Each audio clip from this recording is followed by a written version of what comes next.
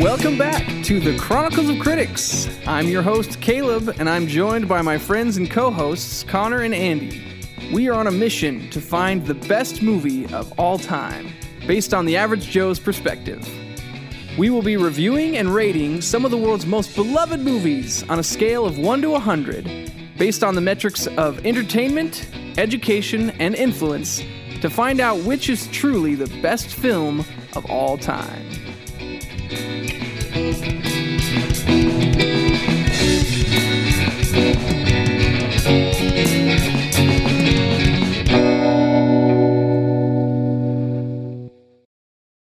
Do not go gentle into that good night.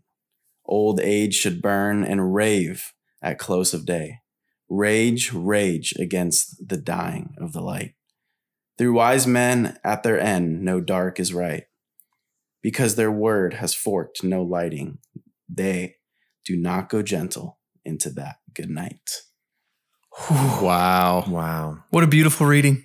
Gorgeous. If you guys didn't recognize that voice, that's because this is our guest host of the night, Tyler. Say hi, Tyler. Welcome, Tyler. Hello. I'm very excited to be here, guys. Thanks for inviting me. Yeah. And of course, we're the regular Joes are here. Andy, Connor, myself. Hey guys, made it tonight. All right, it was a close one. We didn't replace Connor this time. Yeah, Yeah, last time we replaced Connor with Woody, so he had to make it this time. I was like, not again, not this time. Who's your Was other that fan? for the Yes! Empire Strikes Back? That was for one? Empire You Strikes didn't make Back. it to that one. I was deathly sick. I was like, so Yeah. Oh, missed a big one. yeah, I know. For real, I would have dragged that score down. He wanted to be here to drag. I would have put it in its place. Yeah, it was intentional. We had to kick him out because he Yeah. brought our scores down. I was literally thinking that one. I listened to that one, and I was like, scoring might need to go down a little bit. But Yeah, I was like, man, I love the movie still. Yeah, I know it's a good movie, but like hundreds, guys, hundreds. Yeah, I'm just kidding. It's a good movie. Well, if we haven't told you already, we're doing Interstellar this week. Tyler has been wanting to join the podcast for months now, and he's like, I'm not coming out until you guys do Interstellar. No other movie. So this is for you, man. Nice. Yeah. Wow. And you know what, Tyler, why don't you kick us off with, we usually start with our experience of the movie, watching it. So you clearly had a profound experience with this movie. Tell us about that. Well, I spent a lot of money on this movie because I did. I went to see it for the first time in theaters, and I was with a buddy, and I was so mind blown. This is the first time I saw it in theaters. I actually saw IMAX, which is even cooler. Yeah. And I went, and it just blew my mind. No movie has ever made me feel this way, think this way. I ended up going home, and I actually stayed up till probably like 5 a.m, just like researching the facts like behind this movie. So I did that. And then I basically went back 5 other times to see it in theaters. Wow. And so I saw it total 6 times because I just couldn't fathom it not being out to where I can watch it like crazy, just to understand every concept and get every plot twist and everything. So I was like, well, I'm going to spend some money. I wasn't married yet. So that definitely worked helps out a lot. Yeah. That was pretty much a big reason why I was able to do that. So, Wow. That's dedication. yeah. So how many times have you seen this then? 6 times in theaters. I ended up buying the movie immediately when it came out. I probably watched it a few other times. And then I actually haven't seen it in probably, I think I saw it the last time I saw it. Well, which was obviously I watched it again last night, but before that, it was probably like at the beginning of 2020. Like it was like right around the time my daughter was born. I had nothing to do, and I was like holding her, and I turned on Interstellar. So I haven't watched it in a couple of years. So I would probably say like maybe like good solid 15 times or something. So, Wow. That's crazy. This is, I didn't realize it was that rewatchable of a movie. You know, But you proved me wrong. It probably shouldn't be. You're not. It's so long, but Like, you're not the only person I've heard that from, though. Like, I was listening to someone else talk about this movie on Spotify, and they said they went to go see it like 9 times. Yeah. Wow. Like in IMAX and in like there's another form. I can't remember what he said, something different, but that he went to go see it. And I was like, 9 times. So I've seen this movie, including last night's watch, 2 times. I went to go see it in theaters and I thought it was amazing. And then I never watched it again. And I was like, well, I've seen it. That's it. Right. Yeah. But then I watched it last night and was just blown away. I was like, man, I really slept on this one. I wish I saw this in theaters. Like Christopher Nolan movies on the big screen, that's a must see. All of them. But I was deployed when this came out in 2014. So my experience watching it the first time was on my small little 13-inch MacBook Pro. We had one of those like, Wow. downloaded copies. Right. Oh. I think it was 4K though. So like we got like the full, resolution of it. But, I remember with my buddies watching it first and they're like, oh, you guys see this movie? I'm like, I've never heard of this. It must be new. I watched it, blew my mind. And like, I remember as soon as I came back home, one of the first movies I bought when I got like my 70-inch TV. So like, I just wanting to see it on like 4K HDR, full 70 inches, like definitely wanted to have that experience. Yeah, that's a great maiden voyage for the new TV for sure. Yeah. Yep. Yeah, I'm more like Connor in this, I guess. Like, I definitely slept on this and didn't ever watch it until this week for the podcast. Oh, that's right. I think I told you this. I'm jealous of you. It's one First of those movies experience. you want to see for the You just first experienced it time, for the right? first time. Yeah. Yeah. And to me, I guess, again, I'm like Connor in that I feel like I don't know if I'll need to rewatch this. In the sense that it was so satisfying that I feel like, wow, I never need to watch that again. It was just such a good movie. I don't know. In my experience, it just felt like the movie that should be experienced once and just like held there in that moment, Yeah. Yeah. Never ruined. Yeah. Never. Yeah. I totally get that. That does make a lot of sense to me. I think for me, it was literally just like I wanted to explore every crevice of it. Yeah. Where I was like, I have to watch it more. I can see there'd be a lot of things that you could miss in this movie. Like every time I watch it, I've gotten something new out of it. Yeah, I believe it. Oh, Easy. there's layers. Yeah. I guess I'm just at the end of the hype train. So like you watched it when it came out. So of course you're like watching it over and over. But like the hype is all over now. So I'm like, all right. Is it? I'm just watched it. Is it? Is it? Yeah. It's still going. Don't you dare say don't. Well, speaking of the hype, I want to read a few of our listener comments who commented on the photo on Instagram. Just to see what other people, just kind of get us in the mood of like scoring, see what they thought about the movie. So I want you to know that Gigi commented on the post, and she was so proud of her comment. Oh, she was. Don't read it, so, Caleb. I'm gonna read it right now. Don't read it. She's like, you better make him read it. You know what? Gigi's, Check it's her a solid pride. comment. Gigi says, this movie is just all right. That's it. So wait, it's just all right? Matthew McConaughey. She was like, Matthew McConaughey. getcha. All right. That is what he would say. all right. But him saying that is like a really good thing. But it sounds like she's just saying it's just all right. I know. And that was like the thing. Like, she was like, haha. Very Gotcha. Very good. I Gotcha. approve, Gigi. My wife Haven says, I loved it. Super long, but really moving. I feel like moving is a good word, especially towards the end. It's true. I cried, guys. Really? I cried at the end. Yeah. I bawled.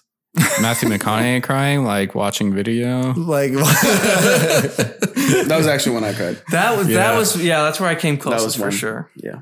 no, it was at the end when he goes and he sees his daughter on her deathbed. Bawled. Oh my gosh. Mm-hmm. Bawled. See, I have a really hard time crying whenever I watch a movie with my wife because she always points it out. She's like, Yeah. are you crying? And she's like, She's not trying to be like, like weird or mean, but it just like makes me feel so awkward to like cry in front of somebody. Yes, hold me. It's like, let me. Yes. I just want to experience it in my own self.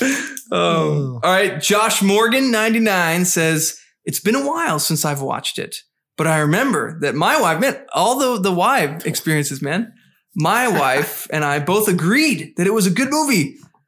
We hardly ever agree. So this is a special movie. So it's significant when we do agree. Solid B+ movie. Gives it a B+. B+. So 80, nice. 88, 89. That's good. Yeah. Caden Hammond says, one of the few movies that I've cried at. Yes. All the criers. Yes. All the criers. All these men coming out. Yeah. You know? Yeah. He says, and I'm proud of that fact. Amen, brother. The quote, my daddy promised me, gets me every time. That's what he says. Do you guys remember when that happens? Man. Yeah. Is that one of those moments? Yeah. Oh, that was at the end of the movie, right? It's Murph says that. Yeah. She says it a few times, but yeah, when she's on her deathbed. Yeah. My daddy promised me he'd be back. Sound a lot like her. Actually. Did he? Yeah. That was a good impression. Yeah. All right. Jakey Laux says, ambitious, great visuals, perfect music. We get invested in the characters, but I think the third act gets a little wonky. Okay. It takes Must be a Matt Damon super fan. Weird turn. Yeah. Must be. He died. How dare they kill off Matt Damon? Oh. All right, cool. Well, let's get into our thoughts, our ratings on the movie. And that means our three categories for scoring: entertainment, education, influence. So I'll just kick us off with entertainment. And what that means is basically just how genuinely enjoyable the movie was. And that goes into like the look and feel of it. Was it consistent? The style of it, the technique, the acting, the direction, the score, everything that makes a movie a movie. Was it entertaining? Did it pull you in? And we're going to switch it up this week a little bit, and we're going to start with our scores and then go into a discussion of why. So I'll kick us off right off the bat with a score of 77 in entertainment. Wow. No way. Yeah.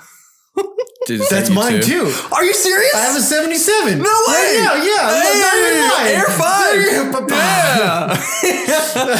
All right, well, fine. Enough said on that. Tyler, what did you give this for entertainment? 77? Come on. No. Come on. No. You think? No, it's got to be like a 90, 93. You think so? I think so. I peg him at 95. Let's see. 95? 95. 95. At Andy? entertainment. Mm-hmm. Okay, here's the thing. I just have to state this real quick. I am measuring this. My standard of like, this is my favorite movie of all time. Oh, okay. Okay. So ever. 100. So like everything like is measured up to that. You're like, right. So every movie you have watched since watching this movie has as to far meet as the entertainment standard and stuff. Yeah. As far as being just glued in. So I got to go with 100. Wow. 100 out of 100. Yeah. Yeah. That totally makes sense. I mean, there's a reason we had you on this episode because this is your movie. To skew You're the the scores. Interstellar That's expert, right. Yeah. Tyler. That's all I'm here for. To boost We it. need to boost the numbers, you know? Yeah. Something needs It's to beat all out good. Just messing Jaws. Is Jaws that high? Jaws is like number 3. Yeah. Yeah. I think I gave it all 100s. Yeah, we were pretty. Andy was skewing the scores. I was like, this is a great movie. It's one of those perfect movies, though. It is. It really a perfect movie. is. Yeah, our top 3 are Empire Strikes Back, Inception. Oh, what do you know? Christopher Nolan. Another Nolan. Yeah. So Is this our second one? Can this beat Inception Please, as God. the best Nolan? Should we do Dunkirk next? Is that what we're doing? Right? No, Dark Knight. We're We just- gotta do we're just- Dark Knight. Yeah. We should just become a Christopher Nolan movie review podcast, and then just camp Oh, out God. there. Yeah, we could. That's season 2. Yeah. Yeah. Well, anyway, so my score, I give it an 85. Nice. What was it? 85. Okay. 85. I like that. All right. Okay. So now that we've given our scores, let's talk about why. So you know what, Tyler, let's start with you. Why do you feel like this movie deserves an 100? Why is it the best movie ever to you? Why is it perfect? Sure. So, man, when I first watched this movie, I did not expect, honestly. I kind of went into it like my buddy told me about this movie and he just like randomly took me to this movie and I had no idea what it was. I didn't even know it had anything to do with space. And so I was walking into it with like literally just zero expectations. Wow. And I did not expect one plot twist. I didn't expect, this concept of a breaking dimensions and a fifth dimension and the whole Tesseract. I thought what was most fascinating to me was that and I love like Star Wars and stuff like that, but a lot of them are they're obviously not real. You know what I mean? But what this movie does for a lot of people, obviously including myself, is kind of put them in these characters' shoes because these things can very possibly be real. Yeah. And I think as far as entertainment, I was at the edge of my seat because just even thinking about like, oh my gosh, like exploring these things like black holes and time being affected because of gravity and other galaxies and other parts of the universe. Yeah. All of these things are actually proven to be real. Yeah. Mm-hmm. And even time, if you were to stand on the sun, is different. I think it's like an extra 66 seconds or something like that. Like, wow. And so like even on the sun, which is like, we can see the sun. Yeah. We see it every day. Right? So, but like being, taking this wormhole that shoots them out on another part of the universe, light years away. Like what is actually out there? And my mind just wanders. And that's what that movie did for me still to this day. And So, yeah. Yeah. It was incredible. Mm-hmm. I agree. I think that was one thing I really liked about it is that it was a great thought experiment. Mm-hmm. I love when a movie takes like a thought experiment like that. Like in this case, what would happen if the world was dying and we had the capability to search out other systems to find life and how would we go about that? How would we try and populate another planet? And could we save the human race? And would we have to start over? Like that was very intriguing to me. And like you said, it's possible in real life. And we're like, I, like you, obviously love Star Wars. Yeah. But Star Wars could never happen in real life, you know? Mm-hmm. But this is like the real life version of Star Wars. I mean, especially when they're going to those other planets, like, here's the water planet. Here's the ice planet. Like, I kind of expected like Camino, like some like clone troopers to pop out. Right. Oh, yeah, exactly. So that definitely got some major points for me as far as like how it pulls you in. The storyline, the plot was fascinating. I gotta say, man, I loved the twists. So especially one of my favorite things is like literally that one of the twists is that Matt Damon is in the movie. Like, well, literally, like, they're in the very beginning, they're introducing NASA and they're like, oh, we sent out these 12 or, how many astronauts out to explore these different worlds. And like, oh, and Dr. Mann. And like, he points to a picture of Dr. Mann, but they don't show the picture.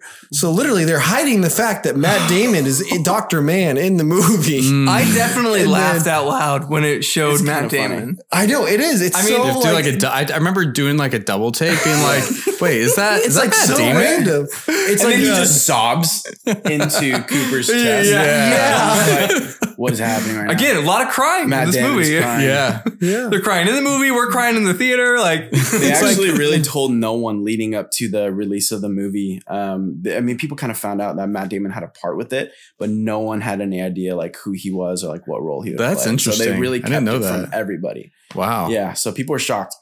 And apparently he really sold his role because then he got cast as the Martian the year later. Yeah. So I was going to say, no, he had to redeem himself. Roles. That's what it was. Is he had to redeem himself. Really? You didn't think he did good? No, he had to redeem himself from being the person he was. Yeah, being you're like his character was so crappy. He did a great job like playing a bad guy. Yeah,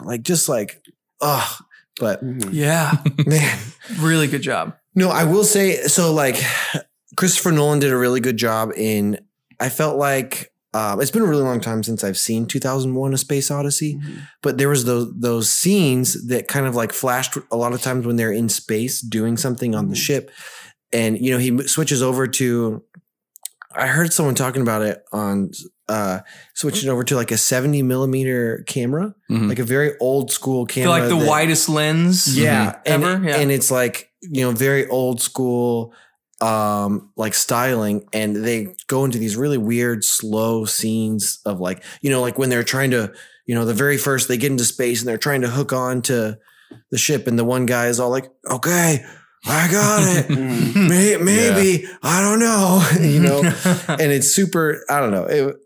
I thought that was very interesting. And it reminded me a lot of 2001 A Space Odyssey. Yeah. Just kind of like there was that heavy inspiration with the writers from 2001 Space Odyssey. And you can super tell like the cinematography of it and like the writing in those specific scenes. He was taking him straight out of it.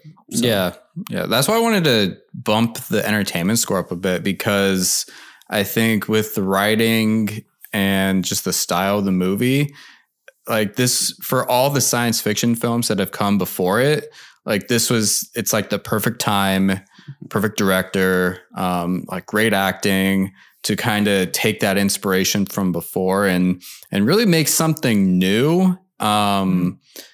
For audiences to like fully grasp everything that's coming in and and then displaying it on like, an IMAX, like you were saying, Tyler, like being able to see that, like it's just for the audience. It is a great work of art. This movie is. And that was one of the things I remember watching, and the scene when they're first going towards the wormhole and they're like passing by Saturn. I was like, my gosh, it's like the most beautiful shot of space I've ever seen. Star Wars has nothing on this movie. You're like, I like your comment. Like, I wish this was what Star Wars was at times. You know what? So wait, is this the quintessential sci-fi movie? Science fiction at its best? How about time traveling space movie? That's too much. Super specific. Exactly. That's super specific. It's like that new show on Peacock where it's like, this is the #1 mystery British murder that takes place on a submarine show. It's like, it's probably the only one. Like, the only one. Super niche, super specific description. I mean, this is science fiction at its best. Like, it's science. Absolutely. It's like, it is fiction essentially, but it's like super sciencey, Like, Star Wars is too fictiony. Yeah. But this is like very science. That's something I want to get into when we get into education, is the realism that the effort of realism they put into the movie. Cause they consulted a lot of astrophysicists and they worked with some guy beforehand. I don't know what his title was, but being like, hey, like make sure this stuff doesn't work. Cause I don't want like a writer's like conspiracy, like kind of theories to come into play when, we're kind of going through the plot. I want this to be as real and as close to real as possible. Yeah. They nailed that though. Yeah. Like I was very surprised with how much real science was in this. Yeah. Yeah. Speaking of real science, does anyone know what the theory of relativity is? Because I realized that I don't, because they're all like, it's relativity throughout the whole movie. I was like throwing that out there. What does that even mean? That's Einstein's theory, right? No, yeah. So why? Yeah, define it for us. I don't know. Do the math. I thought you like looked it up. No, of course not. Bring the research. No, I don't know what that means. I thought you guys knew. Isn't it essentially that time is relative? Like, is that just it? I think probably. My dad's an astronomer. Okay. So like I've known, I've taken I think 3 astronomy classes in college. I still don't understand it. Like I'm stuck at thermodynamics, man. Your dad is going to be so disappointed in this podcast. Like, Andy, this was your chance to shout. Have I taught you nothing? Oh man. Going just a little bit into the technique of it. We touched a little bit on like Matt Damon's performance. I will say one of the reasons I didn't give it better scores is because of Matthew McConaughey, honestly. What? Yes. Okay. What? Tyler's got some thoughts. Now, I know. Tyler's getting mad now. Just let me defend myself here. Okay. So, just right off the bat, his performance was excellent. It was the actual casting of him that I think was kind of like off. Like, interesting. And I'm not a casting director. I can't speak to like what they should have done or who they should have used, but just as an audience. Liam Neeson? Yeah. Oh, I don't know. But I could have gone for that. To me, that would be kind of tight, to me, he just didn't belong in this role. he felt more like a hotshot pilot from like Top Gun or something, rather than like this like very experienced engineer who's like.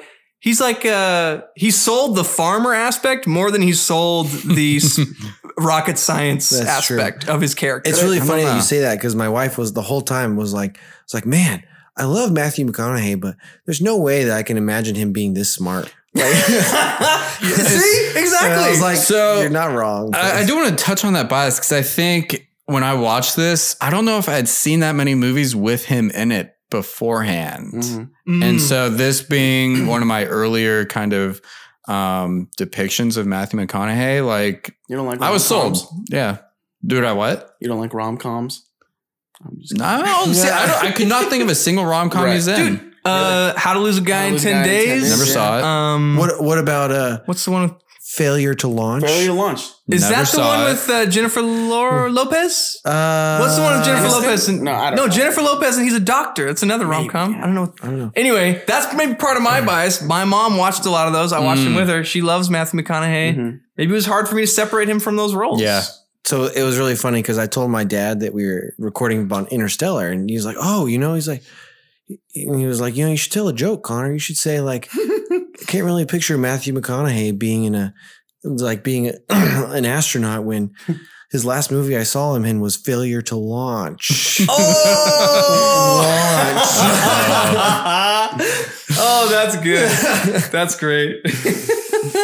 Oh wait, Tyler. Okay, I know you got some thoughts on this. Matthew McConaughey. Matthew McConaughey. What do you think? Yeah, no. To be quite honest with you, I completely get where you are coming from,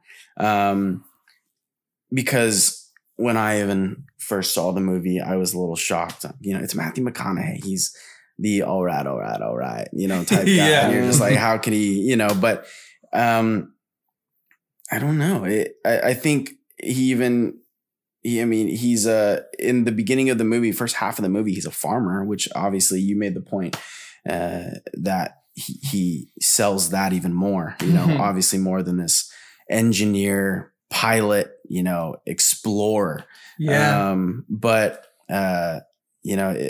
Something happened in his life too with this like incident that he kind of wanted to like leave the whole pilot engineer life behind a little bit. And I mean, I'm not going to try to explain that, go into that case that much. Cause I really do. I get what you're saying, but I just think that wasn't a negative thing to you though. No.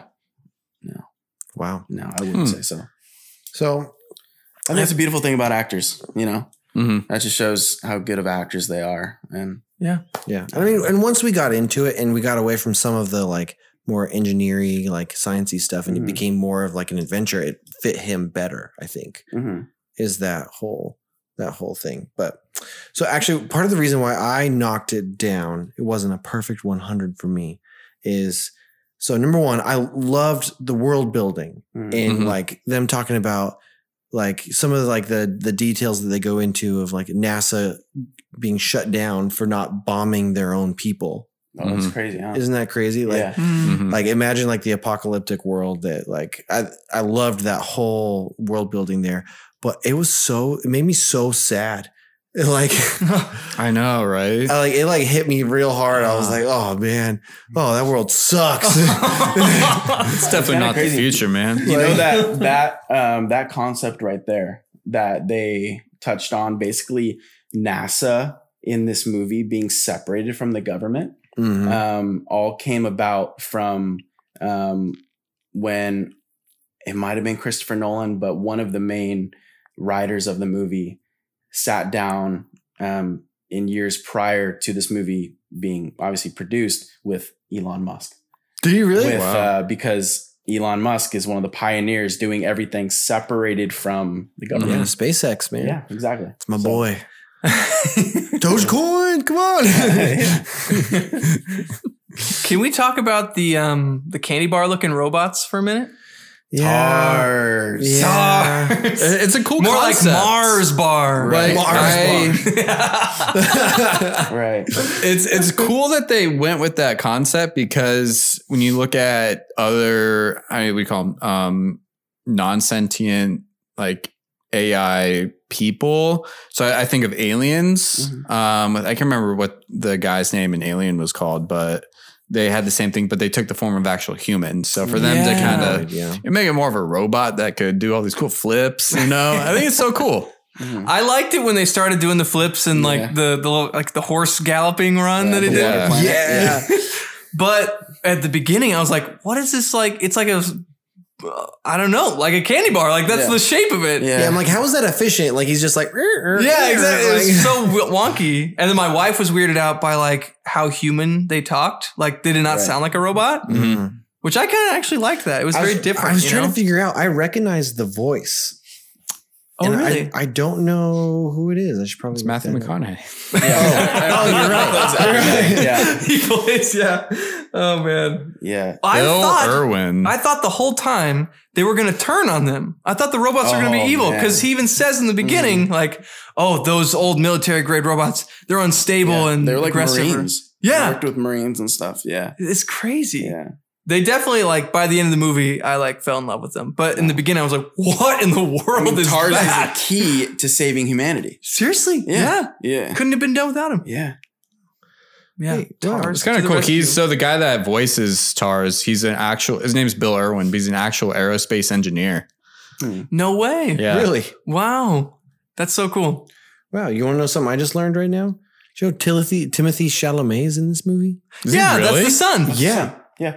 I was like, must be super young. I did not recognize him at all. Really? The second he was on screen, I'm like, hey, look who it is. It's Paul. And Haven was like, who? Paul. Like, Paul. From Paul and Jessica? Paul and Jessica. From Dude.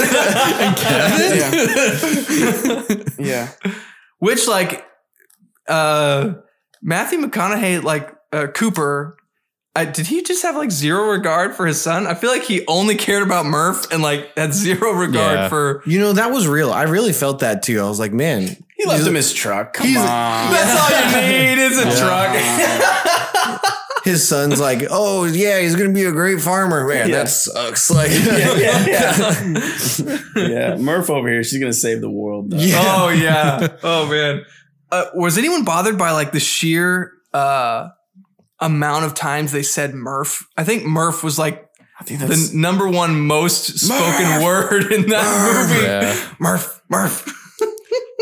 Hey, Murph, you Murph. Like, I think like all of that stuff was honestly like kind of intentional though, because like her name came from Murphy's Law and like with the concept of gravity being so intentional in the movie and being so like such a deep concept in the movie. Like I felt like certain things had to like be repeated in the movie, like as in like, time too. Like that was another relativity. Thing. Yeah, the theory of relativity. But like it's like to understand everything that's going on, like certain things had to kind of be repeated, you know. And they, you know, you see time symbolized in everything and so many things in the movie. In this basically the spacecraft that they're in, the one circular. Yeah, realize there's 12 things on it, like a clock, and it spins like this, and it symbolizes time.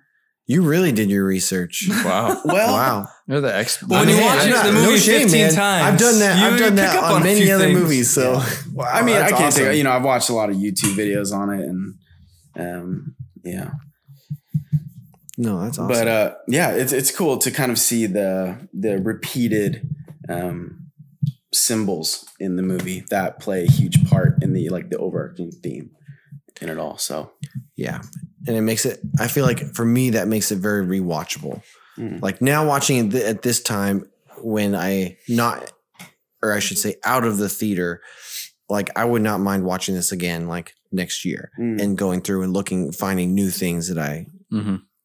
That I missed in the first watch. I feel like after watching it a few days ago, I feel like, well, I never have to watch it again. But you guys are kind of convincing me now. Like, oh, maybe I should go back and watch this again. Yeah. Think of all the things you Let's missed. watch it. Let's turn it on. 3 hours later. Yeah. Any other thoughts on this category before we move on? As much as I loved the call to the Space Odyssey, the weird, slow space scenes pulled me out of the movie a little bit. Really? Like, because like they go from like launching the spacecraft to going up, and now all of a sudden like it got really slow and they're just slowly backing up, trying to hook onto the space station, backing up. Oh no, Matt Damon. Oh, he's failing to hook onto the space station. Bro, that was a rush. What? No, I was were you not like every time that they With like the Hans Zimmer music playing as it's trying to connect to? See, but here's the thing. It was like a roller coaster of emotion for me too, because like on one hand, whenever they would go inside and they're like yelling, like, I repeat, do not open the airlock or do not open that hatch. And then they would like go out to space. It would get really quiet and you just see the little claws go, cuckoo. That's right. I'd be like, oh, and then they're like, oh man, and it really pulled me out. Oh, really? That was one of the things that I was like, it's visually like, it's visually very, very nice, but I was like, the whole flow of it did not work for me, man. Did not. Yeah. All right. Well, Connor, do you want to kick us off with education? Tell us what it is and what your scores are. Oh, yeah. All right. So, education. So, what we're looking for here are what are the themes of the movie, the underlying morals or concepts that the movie is trying to pass on to the viewer. Does it have worth? And does it engage you mentally or psychologically? Ooh. All right. Well, do you want me to start off on my score? Yeah, let's hear it, man. I'm going to go with an 87. Wow. Hey, like 77, that. 87. Okay. Yeah. Dude. Yeah, good answer. Good. We're fan feud over here. Good answer. I gave it a 75. Nice. Ooh, Andy, Nice. bringing it down a little bit. If I may, this is a true Christopher Nolan movie in that it is mind blowing. You're talking about psychologically engaging. I can't think of a more psychologically engaging movie. Yeah. So 100, baby. Wow. Well, hey, I'm going to second that. I'm going to go with 100. Yeah, that's what I thought. It's all around. Oh, man. All right. Andy, how about you start with like your reasoning? I mentioned it kind of just before with, I think the science behind the movie is like, that's the smarts of it. The fact that they executed that almost to a T. The little bit of research I did where they kind of had to take some leeway was with the depictions of a black hole, and the science behind it. And even before, like the first picture of a black hole wasn't released or even taken until way after this movie came out. Really? So, but from like the scientific, I guess, theory of what a black hole looks like, they had to kind of change it a little bit just for a viewer. So it'd be a little bit more enticing for a viewer. Like, I really like the idea that they were like, they're coming up on the black hole and they're like, it's a sphere. Yeah. You're like, well, duh. Like, Yeah. the other guy was like, well, yeah, of course it is. Yeah. Like, what'd you think? Yeah. So apart from the science, the psychologically engaging aspect, especially of like you were mentioning, Tyler, like time. My mind was just blown when they go down onto that water planet and, they leave that one guy in orbit still. And when they come back, it's like, it's been 50 years. Which, am I the only one who's like, you look not a day older? Like, Gray. He was just basically just slapped a balder. beard Like, that on was him. it. Like, he got grayer and like he had like a horseshoe. Like, Yeah. No, but yeah, that part is just insane. Yeah. It's just so mind blowing. Because he was up there when I watched it last night, I got the specific one. He was up there for 23 years and 4 months. And they were there for a few hours. Yeah. And the crazy thing is that the person they were going there to look for the data died minutes before they got there. Minutes? That's Because crazy. Of the That time is so change. crazy. that blew my mind. I could not believe Minutes. it when like they said that. I was like, oh, Yeah. It's so wild. yeah, that was like a they mini do that. plot twist right there, right off the there. bat. That was crazy. What do you think? Matt Damon or minutes from dying? I don't know. What's the Which bigger one? plot Oh, the twist? bigger plot twist. Yeah. Right? My only gripe with that scene is I don't know, like the science of being that close to a black hole from what I know about space and black holes itself, Make your dad proud, Andy. Yes. So like, just to put this in perspective. So if a black hole entered our solar system, like way out towards like, even past Jupiter, Pluto. Like around the, Kuiper belt. There you go. There you go. There's some. Is that where Pluto's at? Yep.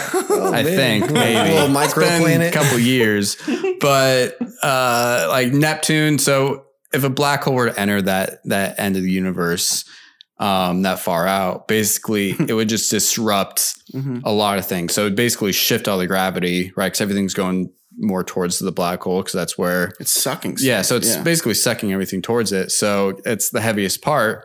And so I think it would just shoot. I mean, there's an asteroid belt in between, I think, Mars and Jupiter. And so basically like asteroids would be shooting everywhere. Planets are getting launched. Like it would just be a mess. So for that planet to be like that good still, I have some questions about that. So yeah, but I mean, that's like my own like gripe. I have no idea. And one thing that they're very honest about is because even that dude that you were talking about, that dude they brought on, his name's Kip Thorne. And he ended up, it was in the 80s, 1980s, him and this other girl, like they basically like developed this concept of Interstellar. And so that's why they ended up hiring him and bringing him on to kind of be like the brains behind all of it to make sure stuff was correct. And they were very honest about the movie and being like, look, if we were 100% factual, we wouldn't have a movie. Yeah. You know what I mean? We still have to be Hollywood a little bit. Like we still have to do what we need to do. And so, but they stuck to fact as much as they possibly could to have a movie. Yeah. So. And that's what really boosted my scores was just how all of the sciencey stuff made sense. I was like, whoa, every time they would throw out different terms and explanations, like, yeah, that makes sense in like a real way. How are these movie people doing this? Because they brought on legit like scientists. Like, yeah. But I will also say astrophysicists. Should have done that with The Last Jedi. Yeah. Some real science people. Perfect. I'm kidding. But I mean, on top of that, I just think that it's one of those movies where it's in true Nolan form. The more you think about it, the harder it is to understand.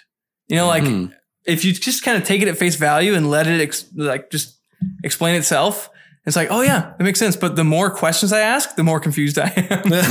It's just so deep. It's kind of like Tenet. Like, I think even there was a quote in Tenet from one of the characters who said, like, he's explaining. Don't try and don't think about it. It'll make it worse. He's like, the more you think about it, the less it's going to make sense. So just like, wow, he's telling that to the audience. That's what Nolan says. Like, this is too much for you. Very fair.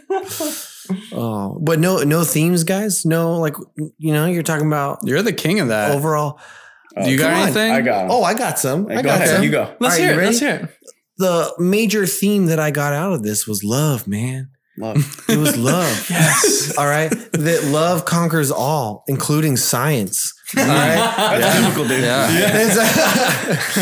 But like, no, I mean, I thought that whole conversation after they come back from the water planet between Anne Hathaway or Brand's character and Cooper, about, you know, Brand being in love with Edmund's Wolf or whatever. Wolf. And she was like, I just have this feeling in my pit, in my heart that is the correct planet to go to. And even though it defies all logic, you know, because of this Dr. Mann being this incredible scientist and, you know, of great rapport.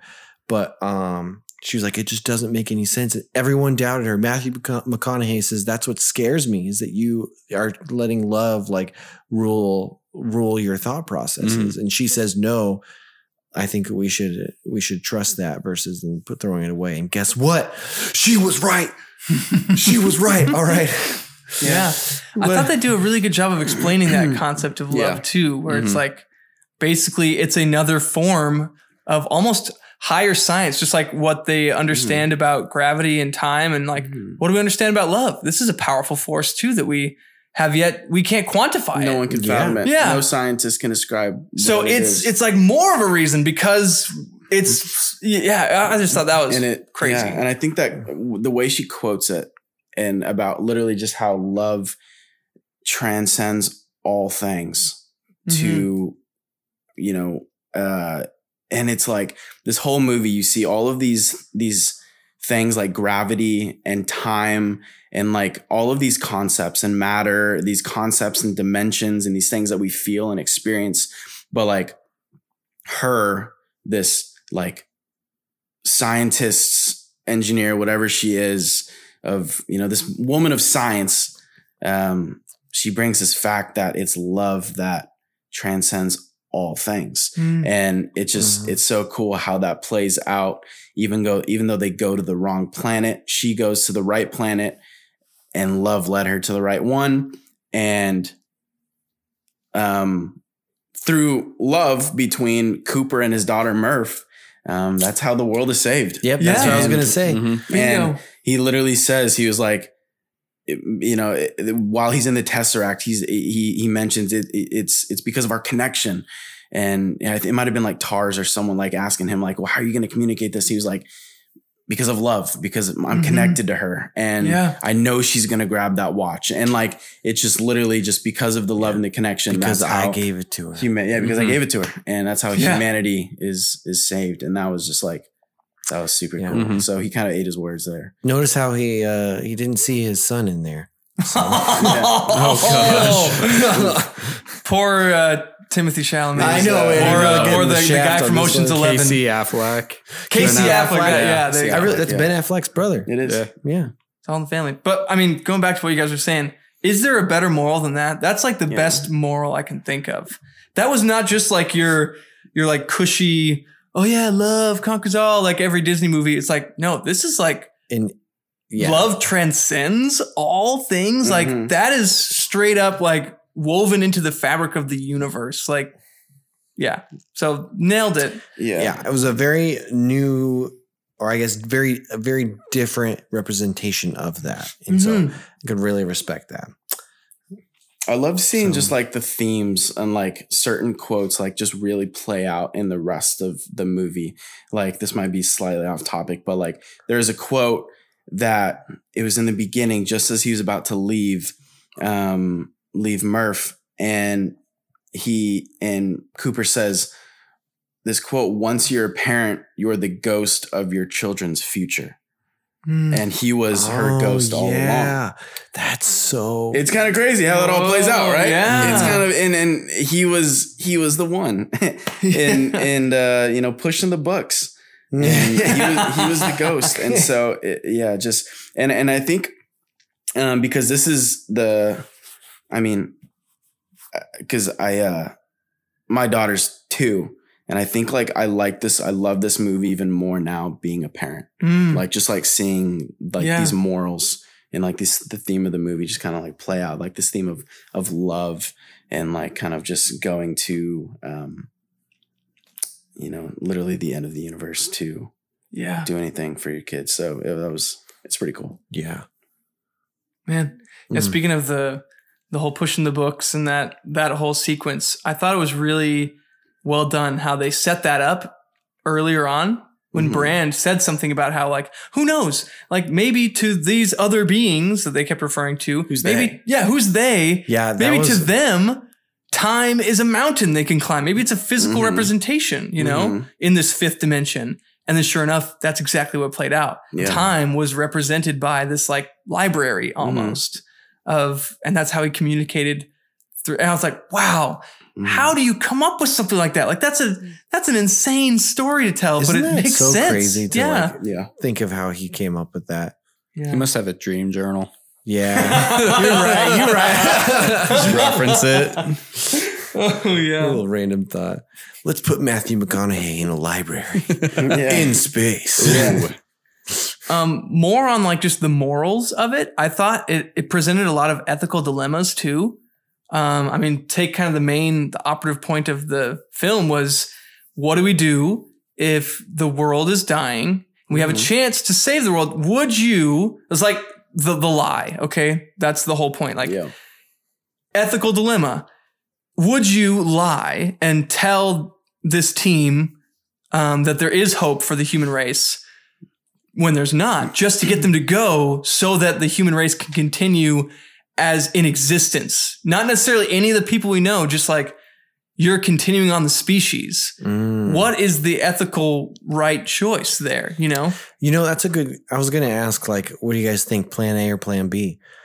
But I look at that and say, like, what is humanity if it's not the people that have been, how do I put this? I mean, if you just go off and carry all the genes and everything and start on a different planet, is it even... Does that even count? Does it even count? Mm-hmm. Yeah. Is it humanity, or is it... Because you're missing out on the generational... Yeah. And you're kind of like species. Playing God in that sense. Like you're creating your own human race to an extent.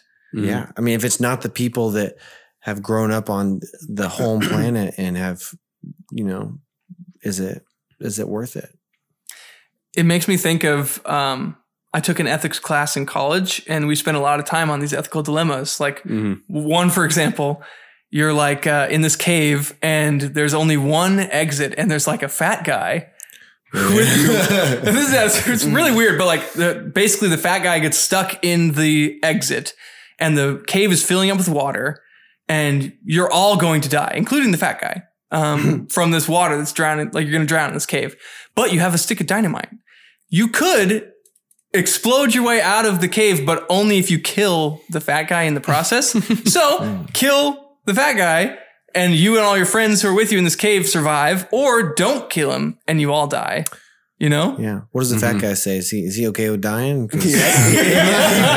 Yeah. Well, see, but this was the problem with ethical dilemmas is like my teacher would always push back like, no, there's only two choices. You kill him, you personally make that decision, or you don't kill him and you die. It's like, there's no thinking outside the box and thinking, oh, what if he kills himself? Or, if, you know, it's like one of those two things. And there's that's two options. Yeah. That's what this is. It's like, all right, no, there's no out except that, Brent or, what's her name? Murph, of course. How did I forget her name? Murph. She did think outside the box and she solved the equation and she like came up with plan C where Michael Caine just kind of thought there's no hope and I'm just going to settle with this. Yeah. So you want me to answer this? Because this is going to be very revealing and people are going to... Oh, are you gonna play ethics right now? Oh yeah, I'd kill the fat guy. Kill the fat guy. 100%. Oh yeah, the death of the one for the life of the many. All right, you know, Very, very utilitarian over there, Connor. I think it'd be more selfish of him to not let me do it. Yeah, this is really his fault. Yeah. Gosh. Hey, why didn't you let me exit the cave first, huh? Am I going to let him kill all of us? No. Right. Yeah. Well, then that kind of goes to like Mann's whole betrayal, Dr. Mann, and his like, self-preservation is one of the most powerful forces in the world. Gosh, like, dude. Yeah. That was a crazy plot twist right there. And you know what happened to Dr. Mann? He's dead. He's dead. His remains are floating around in the Look where that gets you. Yeah. Oh man. Anybody else? Andy, you have any more thoughts on education? No, I think everything's been said. Man, I feel like I could talk for so long on this category, but I don't know. Tyler? I mean, this is just such a thought-provoking movie. I feel like we could probably talk about this movie for hours. This could be a 3-hour podcast. Yeah. Seriously, yeah. Maybe it could be as long as the movie. Multiple episodes. Yeah. Well, this could be part 1 and 2. Yeah, we'll make it. Yeah, exactly. So, Andy, how are you going to edit that? You know, part 1, part 2. Part 1, part 2. Yeah, done. 30 I minute totally segments. did feel like this was 2 movies, Interstellar. Like it felt like 2 movies for sure. Yeah. And if it was done in today's realm, it probably would have been a 2-parter, you know? Yeah. Yeah. You got The Hobbit 1, 2, and 3. You got... And if it was done like 10, 20 years earlier, it would have been a double VHS. Oh, yeah. Like with Sound an intermission, Music, you know? Yeah. Intermission and all. Yeah. I could have gone for an intermission in this movie. They need. I think we've said it before. They need to start adding that back. They need to bring it back. Yeah. For Movies sure. are too long. At least in the theater. Yeah. The new Batman movie coming out, they showed a 4-hour cut to the audience. Oh, my Really? goodness. For like to get the audience reaction or whatever. I'd watch that. That'd be pretty cool. I'd watch that. I'd bring like a little bottle to pee in. I'd watch that. Like, you ever seen Dumb and Dumber? You know, Tic Tac, sir. It's like, Doing a little boozing. what's that noise? All right, well, let's jump into our third and final category. Andy, kick us off with influence. Right. So Wait, actually, real What? quick, before you do, our scores so far. So our average score in entertainment was 84.8, which just so happens to be the final score of Inception. So Guys, we gotta up this thing. Yeah, Ooh. it's shaping up to be a Ooh. real nail biter. 0 okay? for influence. I'm joking. All right, tell us. Nothing Andy. can dethrone Empire. Okay, so here in Influence, we're looking at like the timelessness of the movie, whether or not it changed our society and the impact it had on that pop culture. So I gave it a 70. Fair. For my score, for the first time in Chronicles of Critics history, I'm going to defer my score. I do not feel worthy to grade this movie in the category of influence. I just don't know First enough. time. I can't make Interesting. an informed decision. Really? So I'm deferring my score to Tyler. So you that- are going to that counts- decide. So I get. You get to decide. I think that counts as, wait, no, I think that counts as a Connor go 0. first? No, Because the movie has no influence for you. Here's what I It has do. nothing. I'll just average That's true. your 3 scores and leave mine out. So it won't change. It won't throw anything off. Let Connor go. I want to see. Connor. Okay, Connor. Let's hear.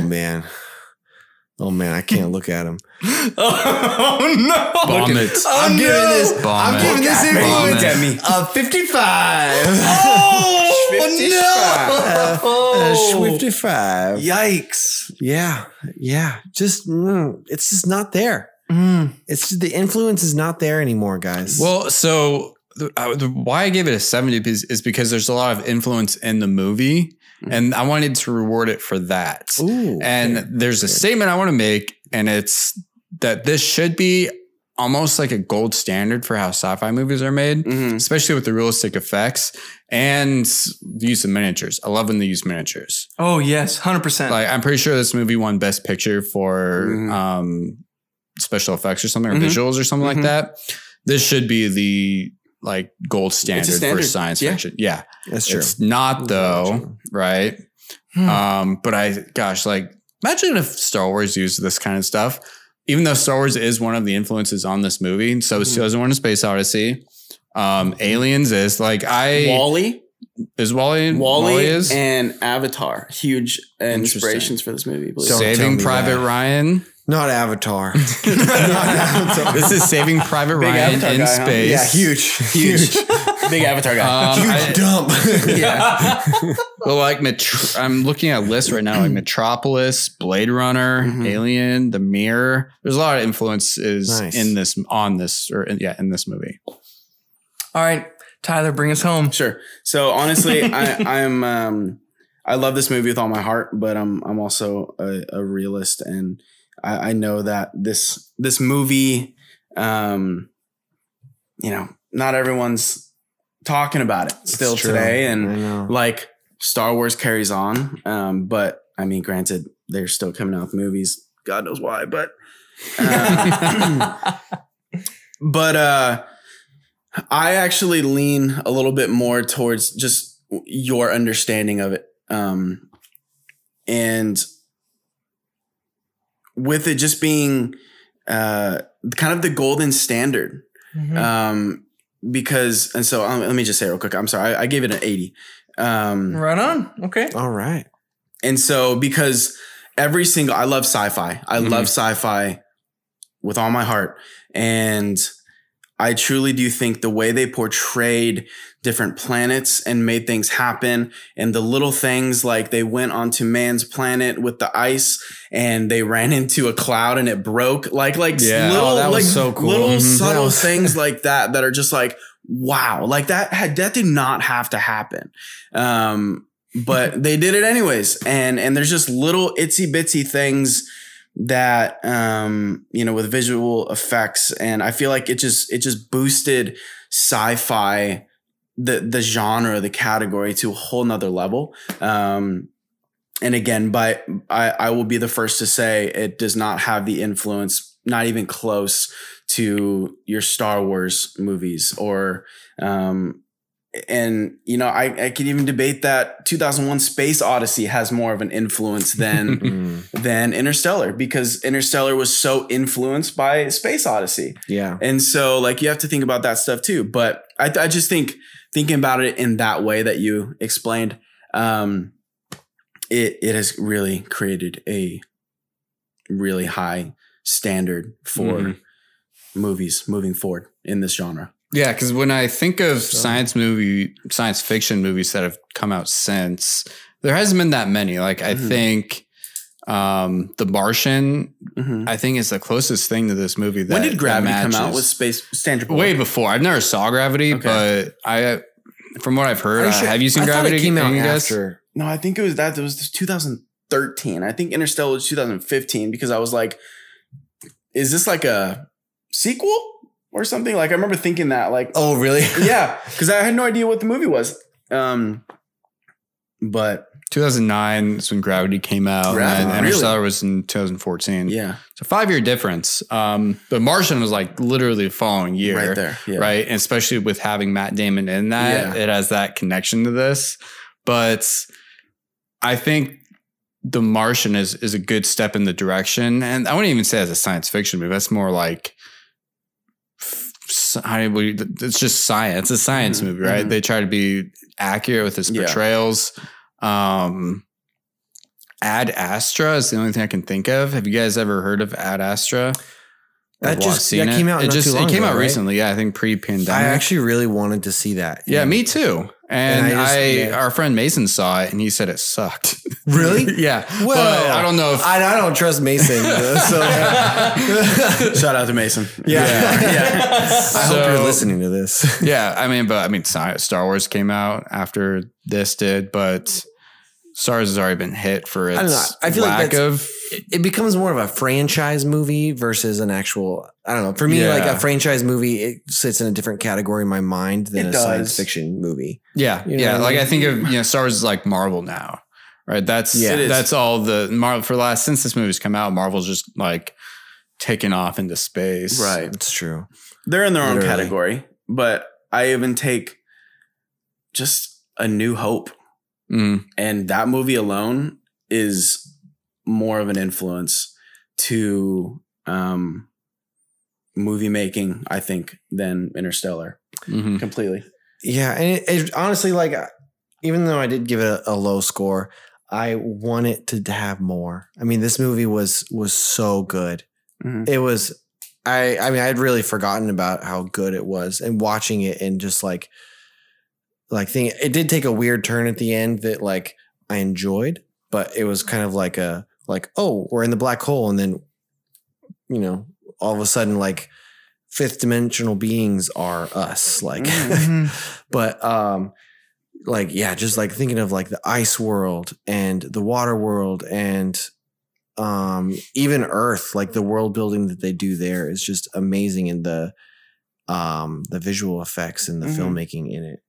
But the one thing that really like made me even give it a score and influence is Christopher Nolan. That's just helped boost him up more and more into the position that he's in now to keep on creating, hopefully, good movies. I think honestly, Christopher Nolan has created a standard for himself as far as these movies, especially with like Tenet just, came out, and there's Inception and just these movies that these like mind-blowing movies that you're just like, how does this man keep doing this? I know. But he does it. Like when Dunkirk was coming out and it was Christopher Nolan, I was like, oh man, it's a war movie. I don't know what kind of like weird thing you're going to do here, but that man did it again. It's great. But his attention, I think he has really good attention to detail. Yeah. It's perfect. Yeah. Yeah. Like focusing on that as like the film creator and just like the artist, he does a really good job just curating these I'm gonna call them masterpieces. It's Christopher Nolan masterpieces. The new Mona Lisa. Wow. You guys should have just a podcast just rating his movies. I thought about that before because I want to. If you look at a lot of the movies I think we've done, Is the second one Christopher Nolan's done that we've reviewed. Mm-hmm. I'm sure we're going to do more because I think Dark Knight's like up there. But James, I want to talk about directors because obviously Spielberg, James Cameron, Christopher Nolan. You know, Spielberg was this was originally his film.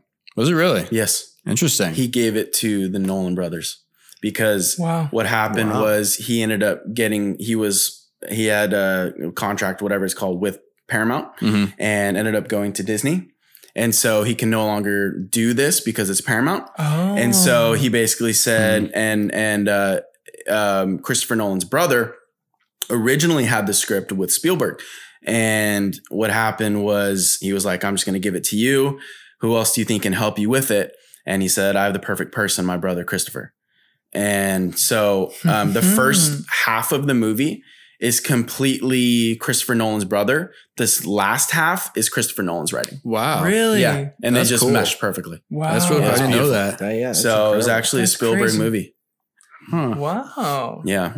Dude, thanks for dropping some knowledge on Yeah, us. thank God. I knew nothing about this. And I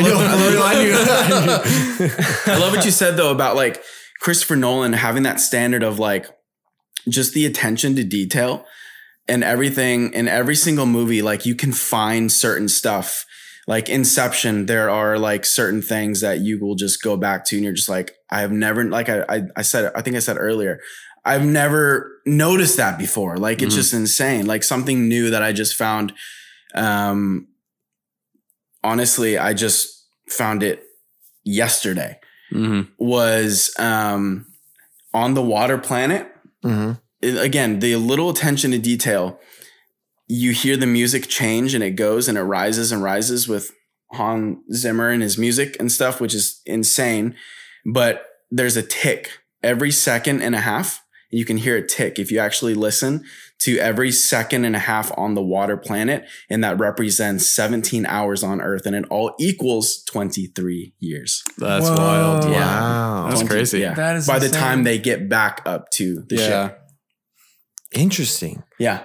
Gosh. And speaking of Hans Man. Zimmer, you were saying to me earlier off the pod that this is his favorite score he ever did, right? Yeah. So him and Christopher Nolan both think, because they have worked together, I don't remember the exact amount of movies they worked together, but it's been a lot. But this is by far both of their favorite pieces of music that he has done. Wow. So yeah. Wow. All right. Well, I've tallied up the scores, but before I get into the scores, I'm going to go off script here a little bit. And Connor, I want to call you out, man. Wait, what? I want to give you a chance. What did I do? To change up, man. What did I do? Listen, this isn't the first time this has happened. We've changed our scores after listening to all the discussion on influence. And keep in mind that we also take into account personal influence, not just film and culture, but personal influence. Would you reconsider and grade it any higher than 55? Or are you sticking with that? Do you stand by what you said? Don't let it beat Star Wars. Don't let it be Star Wars. Tyler is bribing him with a Tyler tenner. just passed me a 10. Just to bump it up 10. Bump it up 10 points here. Is that what you want? Is 10 that points for $10. Stick to your guts. What would your wife say? Oh man. Oh, if she ever listened to this podcast, she'd be so disappointed in me. Come on, dude. Oh man. I don't know, guys. I don't know. I have this deep moral integrity. Just kidding. You would kill the fat guy. I know. okay? I We killed already that know. guy. What are we talking about? You know what? No, listening to your guys' influence and your guys' discussion on influence, you moved me. You know what they say? Just like the movie moves you? Love conquers all. Love transcends all. Love transcends. Whatever that quote was about love, and I feel it in my heart. Yeah. I'll give it a 63 All right. I'll bump it up 8 points. 8 points. Okay. for love. While I am retallying the scores, we do have a couple burning questions to get to before we end the pod, okay?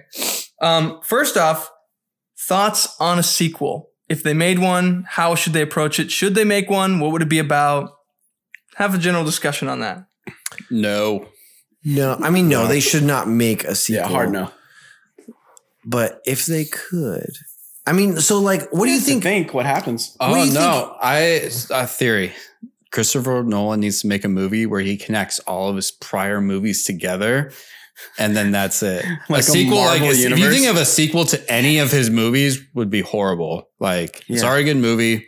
Just leave it as it is. Yeah. But imagine if everything was connected. That's just like another element and layer of mind blowing that happens when you rewatch his movies. So like all of a sudden, like Matthew McConaughey goes through the wormhole again, and he wakes up and he's in Inception. It was all a dream. It's like kind of what like you know what they say about like have you ever heard the theories all about all the animated Disney movies like Frozen and Tarzan and Toy Story and how they're all like connected in and the like, same I'm sorry, universe. Like Toy Story is that it's like Frozen and Tangled are connected. Monsters Inc. is a huge one. Oh yeah, and Toy Story because you see like all these shared. hints in like all the movies. Finding Anyways, Nemo, that's that kind of thing.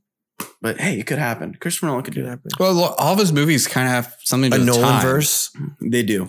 We need Like, the Nolan they're all verse. time. Yeah. Nolan Nolan verse. verse. Wow. Yeah. Nolan land.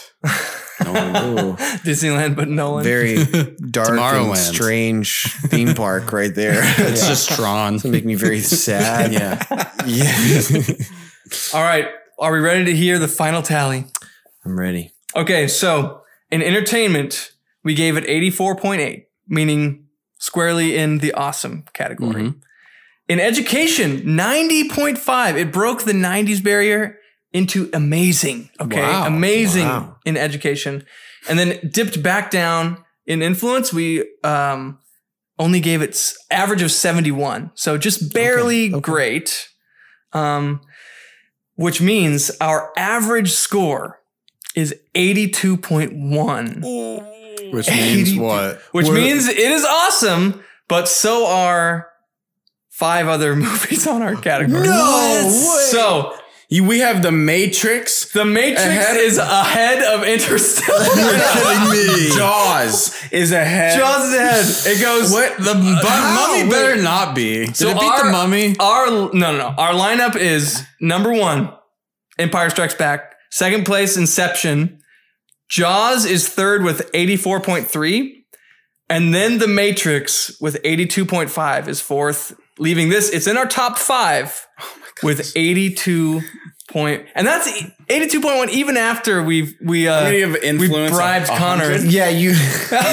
Connor, do you hate movies or something? Wait, I like how the tables have turned. To be fair, though, our listener score, we averaged out all of the responses on Instagram from the listeners, and their average came out to 82.5. So not far off. Basically, all right. Basically the exact same. They thought it was on the same level. The voice of the Matrix. people.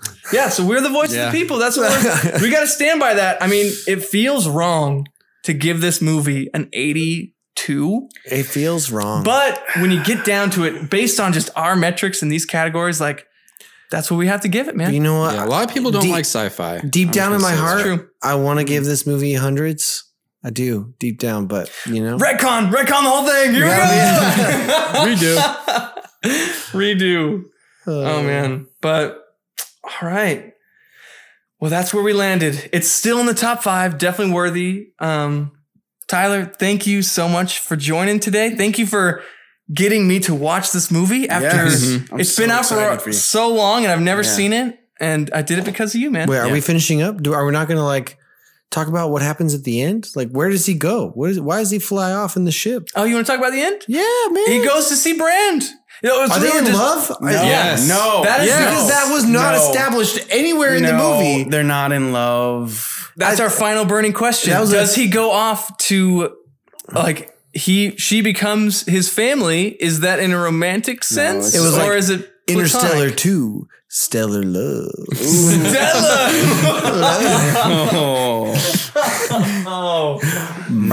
Failure to launch 2. Interstellar. Succeeding to launch.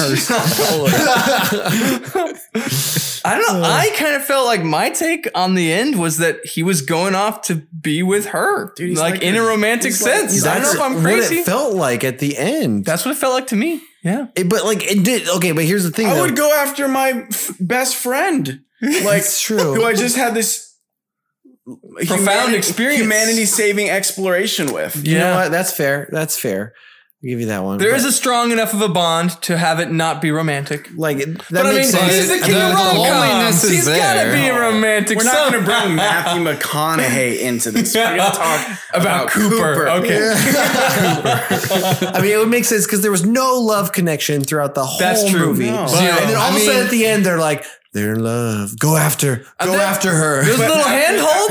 There's a little intergalactic handhold. Oh, there that was no. Oh yeah. Yeah. That's like, oh, He was like, yeah, baby, let me hold that hand. With the amount of trauma bonding they did, mixed with they're going to be extremely lonely on this planet, mixed with Cooper is finally his actual love of his entire movie is gone, aka Murph. So he can finally move on. Yeah. So I So think wait, it's are we I think three it's just against one on the inevitable. romance? No, so Murph and her deathbed gave him approval to be like, I have my own family now. We accomplished what we had to accomplish. Now you go and take care of this last mission. Brand's out there. Go and get her. And so I feel like it's literally just a mission, like an approval from his daughter, Murph, saying, go get Brand. She's out there. And the thing is does he stay there and colonize, or does he bring her back? That's what we don't know. That's the question I have is, like, what was the point of them going out to all those planets if the space station is going to hang out around like Saturn? Here's the actual what I think is that's the point is the space stations that they're all orbiting Saturn with or whatever. It's only a temporary thing. But what happened at the end, what I think is Bran found the perfect planet. Yes. And so now they're going to exodus all the way and do whatever they need to do to get to this planet. But they bought themselves some time. Edmonds was on. And so I think it's going to be like, Cooper's going to go and see Brand, figure out that this is their new home, their new Earth, and they're going to figure out a way to, they're advanced now. They have the answers, and so they can do these things. They solved the equation. And so I think they're going to all live happy, and they're going to. I mean, do you think can the space stations go through the wormhole? I assume it's a wormhole. Because They go fast enough. Yeah. I'm joking. Yeah. I would say yes. I don't know if like there's a mass. They'll figure it out. Because I mean, it's like the whole thing of like it's kind of like open, but yet also closed. that we don't know. I don't really know how the Man, space the more you stations think work. about it, the less it makes sense. There's a big That's what- circle. that's- You fit a Nolan- square in a circle. All I know is they hit a baseball and it broke a window on the roof. Yes. So Yeah. Well, so Tyler has seen this movie more than all of us combined. So I'm going to defer to him. Man, 3 against 1, but it's actually 15 against 5. such a cop-out on this episode. So I think you win on this one. Caleb on every category. I'm going to defer to someone else. I don't really. I'm the Interstellar noob here. I just the watched safe it. All right. So you think can the space stations go through the wormhole? That's all I want to know. Can they go through? What do you think? I think they would find another way to push everyone through the wormhole. Really? Yeah. Maybe that's why they had all the ships. That's also what I was thinking. I was like, they had a lot of those little aircraft carriers. Yeah, and the thing is, like, how many space stations are there? How many people are there in each space station? So like, we have no idea what those things are. So That's really true. Yeah. I guess we'll have to wait for the sequel. They're like, take a good look at this, what we're building here. And then they like turn it over to the side. Oh, it's a centrifuge. Oh, Yeah. Oh, great. Are we supposed to walk on the walls here? Like, what does that really mean? Like, Oh man. Right on. Well, sweet. That was a really great discussion. This was a very that was good. we had to get a lot of thoughts out on this movie. You know? Yeah. I had a Just lot. of thoughts. This is the first time I've ever been able to do this with someone. I've waited. You needed to get this out of your system. I'm like Rom on the ship. I've waited 23 years to unpack these things. The knowledge is finally out. Yeah. So thank you guys for inviting me. This was super fun. Oh, That's awesome. Yeah. Awesome. Well, thank you so much for joining, man.